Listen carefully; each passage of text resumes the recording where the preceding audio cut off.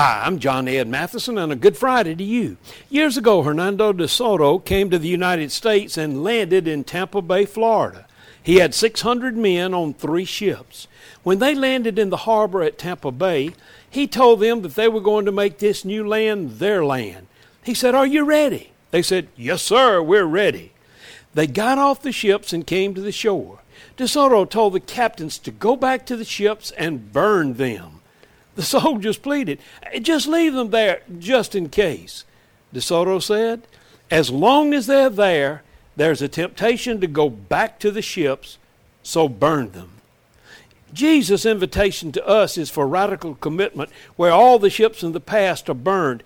There is no turning back. That's what Jesus did for us, and that's a commitment to which he calls us to serve him today.